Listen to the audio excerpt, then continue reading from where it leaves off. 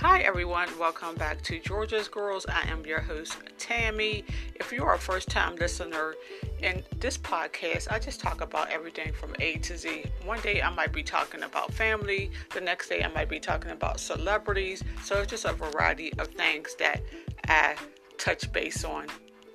Okay, but anyway, again, I am your host, Tammy, and thank you for joining me on the Georgia's Girls.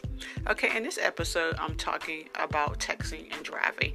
Now, texting and driving should never be in the same sentence, but it has to be, okay, because this needs to be a conversation that you have with your kids, your teenagers that drive. Just teach them how dangerous it is to be texting and driving.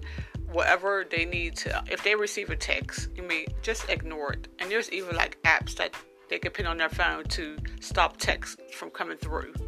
Because there is nothing that important that can't wait until you get to your destination, or if it is important, just pull to the side of the road if you can safely pull to the side of the road. Texting and driving, no one should be texting and driving. Okay, again, if you must, find a safe place to pull over and then text. I would ignore text messages while driving because it's not an emergency. 1/3 of teen drivers text or email while behind the wheel, and that's a scary reality.